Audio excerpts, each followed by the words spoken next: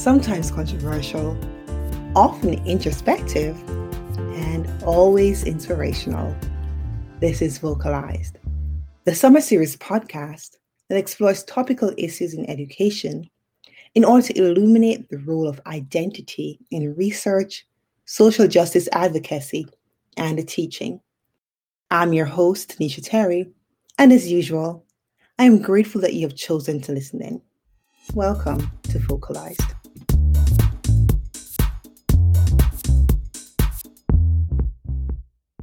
So far this summer, I've noticed a similar thread in my conversations. The whole idea of identity as evolving, right? And Dr. Alan Handy, you mentioned this article. So we're shifting a little bit because you mentioned the idea of becoming versus being. Can you expand on that a little bit more for us, please? Yeah, I mean, I think it is really in alignment with all in the data was that the students were shifting from like claiming their identity or naming, right? Like Turea said today, I just now am taking on the identity of a scholar, right? Becoming a scholar, right? Being has, Turea, even in this conversation, you shifted from becoming to actually being, right? And so, that's why it was such a powerful finding that it really started driving a lot of our discussion, right? Around, we're only specifically talking about a scholar identity, but it was not without the intersections of their identity, right? So you can see in their kind of biographical sketches where I think we included in that article exactly what they said when we asked them, tell us about yourself, right? And so you have, you have a mix of students, right, talking about their own identities, right? So it wasn't me naming and claiming their identity for them. It was them claiming their identity, right? Talking about that. And then how do we get them to take on what Turea talked about in her process, right? Yes, I'm X, Y, and Z, I'm all of these things, yet I am also a scholar, right? When does that show up? One of the things that I think that's really exciting for me is that they graduated last Princeton, Harvard, they went to University of Sciences, Cornell, Penn, right? So that's the schools that the 5 students went to.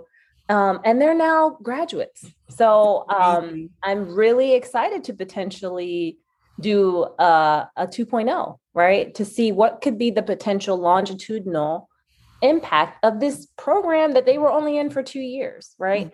And you can see them kind of emerge. Like when we interviewed them, it was right after their senior year, like right after they had just graduated from high school. And they were already talking about, I want to major in this because of the program, or, I want to, I think we called him, I don't want to call him by his real name, Jacob, maybe in the paper, but he's the one that was really looking at marine ecology and the intersection with urban communities. And he as you'll see in the article, was talking about wanting to study marine ecology and urban environments in school, right? So I'm really interested. I've been connecting with some of them on LinkedIn, do kind of this, becoming critical scholars or urban youth scholars 2.0. That would be fascinating. Yeah. And Turea, I know you kind of touched on it a little bit before, the whole idea of becoming versus being, but do you want to jump on into this conversation? Yeah, I think it dovetails so perfectly with everything that we talked about, and that happened kind of organically. Because as I'm hearing you talk, I'm like, oh, I did go through that process. Like right here, I just illustrate, like it didn't even occur to me until you said that. Yeah. But it is a process, and young people to go through that process and see themselves a certain way and have their experiences validated at that age as opposed to waiting until they're my age, right? Because, it took me years to break out of like what my high school guidance counselor told me, right? And I often think like, what could I have been? And like I've done all right for myself. Obviously, I've done all right for myself. But if I hadn't had those messages, if I had seen myself as a scholar, if I had made the shift of becoming to being much earlier, how much more time would I have had to really kind of walk in that? So I think that there's something to be said for allowing students to go through that process early and just let them reach their full potential. Mm-hmm. And it doesn't mean that once you're being, you're not becoming, right? That's what I like play on words with how we wrote out being or becoming and kind of put the COM in parentheses was like, they're not mutually exclusive, right? I can be and still be becoming, so yeah, it was a really powerful project. It was after 2 years, what did you guys get out of this? And a thing I love about merging passion and research, it was the project itself was the passion, but the research revealed, right, the true impact of the work. And when I say true, we know like truth is, constructed and all of that. But I mean, just we learned a lot more from the data, which is why I love merging passion and the research. Yes. And, and also reminded me, Turea was talking about the time frame for White Paw, right? So this was 2 years. Yeah. And it was probably 2.5, almost 3, because of the trying to get the partnership together, the funding, all of those pieces of just like, who's a school? Where do I go? Who do I talk to? Who's a principal that would be interested in this? Who's going to let me take their children to Puerto Rico? Like all of those pieces that at the end, we have 3 publications from the project, but all those things took a lot longer. And then the writing the article, with Shauna, it took us forever to get that article out just because we were like, whoa, he's tired from, the program. But anyway, it was. But you know what? One thing I'm learning, and I'm like Turea, right? Get things done. Actually, I have a similar birth story. My mother said she told the nurse, she's like, nurse, this baby is coming. And the nurse was like, no, you're not ready. And so and this was in Jamaica, she said, you know what? She just took up her bag and walked down to the labor room. Like, my 5th child, I know what I know. You're number 5? Wow. Are you the youngest? I'm the baby. Wow. Yep. And she climbed on the bed and she started giving birth. And they were like, oh, you're in labor. She's like, I told you. Well, that makes sense why y'all are so close. Yes. Yeah. So I have a similar thing where it's just like, listen, I made up my mind. I made a choice. Let's make it happen. Let's just get it done. Get it done. But this past year, I've learned, and it's something I always tell my boys. I'm a hypocrite sometimes. I tell them, I'm like, listen, it takes time and time takes time. So you have to be patient, right? Yeah. How old are your boys, Nisha? Oh, he's about to be 11. I have an almost 11-year-old and a 6-year-old. Okay. Yeah. And they're like their mama. So I'm like, no, this takes time. Time takes time. Time. And I learned that. I've been telling them for years, but I learned that this year. Quality work, quality research takes time. And time takes time. Yes. Yes, indeed. Even when you're on the clock, right? So it's the balance of, assuming you all want to be tenure track faculty, but in this world, right, it's balancing the fact that time may take time, but not when you only have 6 years, right? When you're on time or you're borrowing time, right? Which is what's basically happening because you are on the clock. If you the way people talk about it is, I'm on the clock, or, I'm trying to get my clock pushed back. That's how tenure track folks talk about time. And so I love what you said, time takes time, right? But there are some times that we have to dip into time to be able to get a lifelong job. So 6 year time for a lifetime, right? It's good time. I'll take Time it. well spent. I would agree. That kind of takes me to a question I want to ask as we're wrapping up. So I admire your passion for what you do and your authentic commitment to who you are. I like that you're not skimping on who Ayana. In the moment, they don't when you're looking back, right? So another, I think, advice I would give is do not abandon the things that make you you, right? We talked about these pieces of our identity, right? And oftentimes the default is the professional identity. I'm a scholar, I'm a researcher, I'm a professor, when that is really not, that's like the surface, right? I want to get down to the things that really make you you or make a life worth living.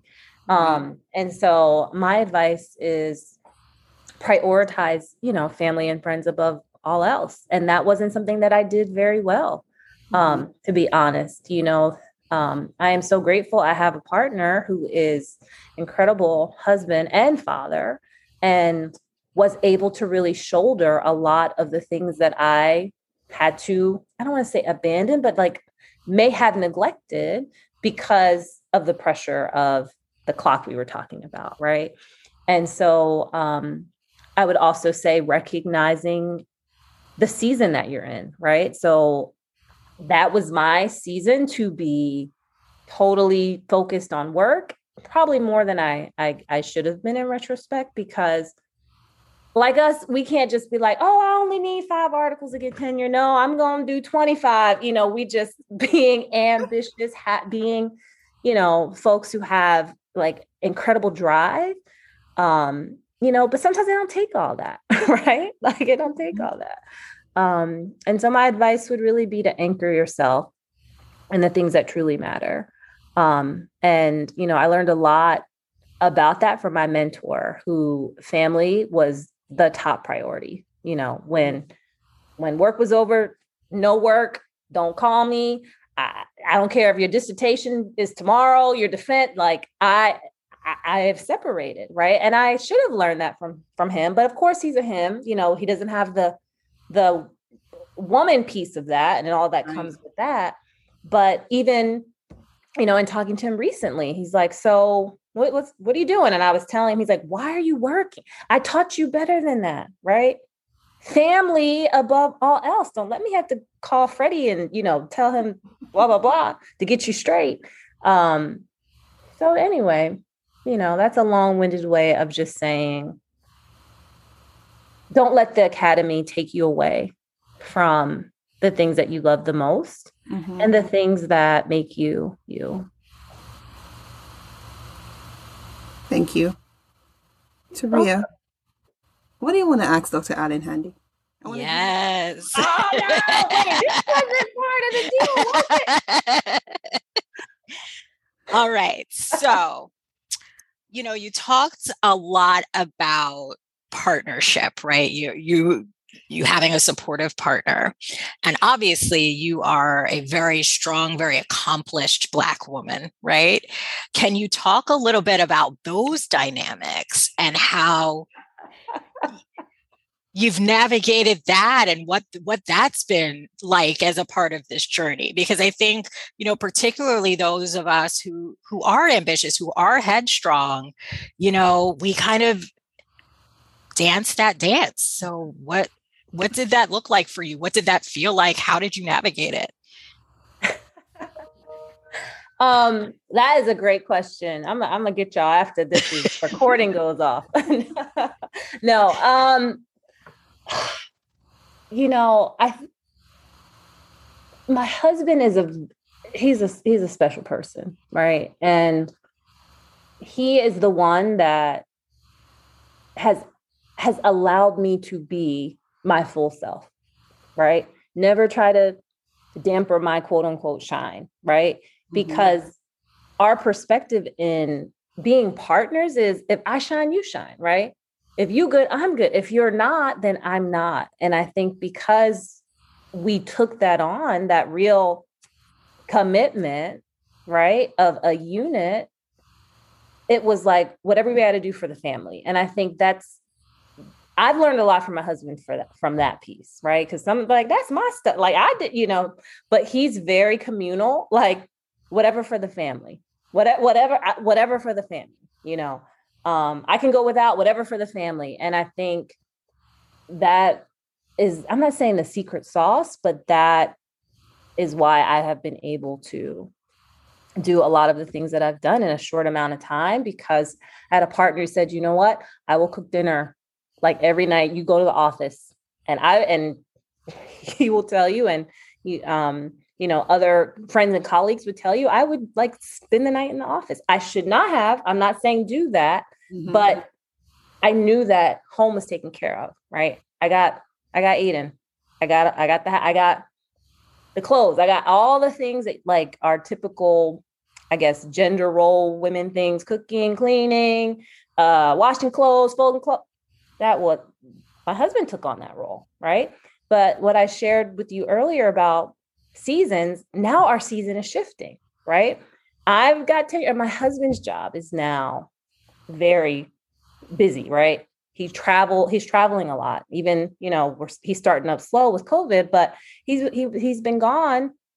He's gone now, but he was gone 2 weeks ago, right? So it's like there's a shift. Now I'm taking on the roles that I probably should have been before, but now it's shifting, right? So I think that's the part of partnership. You might be the one on the grind right now, but next year or the year after, you might not be. So again, I think I'm really grateful, for a partner that, I didn't get married young in my 20s, or, we met each other later in life, and, in our mid 30s, and, had Aiden. And so I think it's just being open to your journey, your story.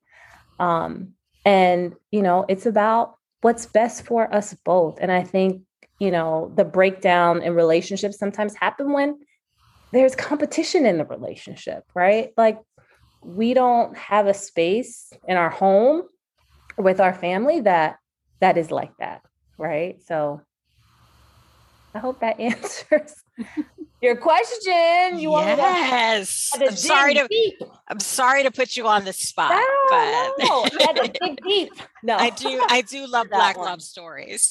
Oh, I do too. I love Black love. I don't know if y'all, and if she ever hears this, she's gonna crack up. Dr. Lewis Grant, we have some great memories about I love Black love, and I'm gonna tell it on the podcast, Dr. Lewis Grant. All right, speak. When I first met myself, Dr. Lewis Grant, and Dr. Hill went out to eat. So I was like, yeah, I've met this guy, blah, blah, blah. And I was telling them the story, da, da, da. And so Dr. Lewis Grant said, well, I love Black love. And I said, well, he's white. And that has become like the three of us are like running joke. And after I like kind of let her believe it for a while, I'm sorry. I mean, I love all love, all love matters, right? I said, and I was like, I'm just kidding, he's Black. She's like, phew. So now our thing is, I love Black love. I love Black love. So if she ever hears the podcast, yes, I told it. But you know what? She was actually on the first episode of the podcast. So she might listen in. I told it. I'm going to run and tell that. Now let me run. No. It's so beautiful. And I like the way you emphasized that union, right? Where you're working together, and the notion of seasons. Mm-hmm, mm-hmm. So, you're supporting each other through the different seasons of life. And that is just beautiful. So that's another piece of advice. Get you someone who will be there for you in your season. Yes, I'm snapping. Not yours, all the seasons. Right? You know what? When I was in high school, there was this novel that I loved. The title was A Man for All Seasons. So wow. Look, Get a man for all seasons. Yes, yes. Yes, he'll probably, if he ever hears this, he'll be laughing. He'll be like, "Oh, my wife," But Yeah, when you speak to him, say, "Listen, you know what? You're a man for all seasons." Yeah. You should get him a T-shirt made. Yeah, I could probably get him some other ones too. Yeah, you know what? Thank you, Turea, for that very difficult non-academies. I couldn't use my academies for that one. Non-academic question. No problem. No problem. And it's a great question because we're ending with joy, all this laughter. Oh, the whole thing has been joy. I don't think it's just been reserved for the end. You are agreed. Conversation. You are so right. This has been amazing and just wonderful. I feel like I've been chatting with sisters. Oh, yes, absolutely. I agree. Yes. We got to pull you into the lab somehow. I mean, I know you in the illest and everything with Dr. Wright, but definitely looking forward to potential future collaborations. I am looking forward to it too. I'm really excited about it. Yes, indeed. You don't understand how excited I am. So. We just sit and fangirl about you, Dr. Alan Handy. Like we do. You actually know the real deal, right? Like, it's not perceived. This is what it is. The good, the bad, the ugly, the beautiful, all of it. And I think one thing I really want you guys to take away is the kind of the questions you're asking, Nisha, about how do you hold fast to your authentic self in spaces that may not have been made for you, right? We've talked about that, right? A space wasn't created for me, but how do I shift the context, right? How does my very presence shift the way people have to start thinking, shift the way people have to start talking, shift the way, people have to start reimagining what they're doing. And, but being like anchored to your authentic self, as as much as possible is really going to take you far. This is wonderful. Turea, we have been very fortunate. Yes, we have. And I have to apologize because I think I talk too much on your podcast. Oh, no. Listen, I invited you for a reason. I tend to be a talker. No, you are. We're all talking. I think I talked a lot. I'm like, if you did the playback of how many minutes we each talked, I'm like, I'm probably surpassed that. We're all talkers here, but you know what? I enjoy learning from you guys. You as well. Agreed. Amazing. Learning from each other. Yes. Right? You are a part of that. Exchanging, the exchange that we had. Mm-hmm. So it's beautiful. So see, talk is good. Well, Dr. Alan Handy and Turea, I just want to say thank you. Thank you for agreeing to become vocalized. And I'm really looking for continued conversations and continued partnerships, because we all work from a similar heart. A heart for social justice, a heart for centering participants' voices, a heart for youth, and a heart for being authentic in our work.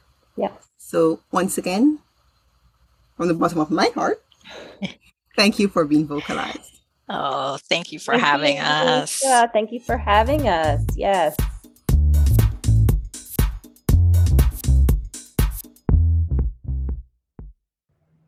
This has been Vocalized. Thank you for listening, and we'll chat next episode.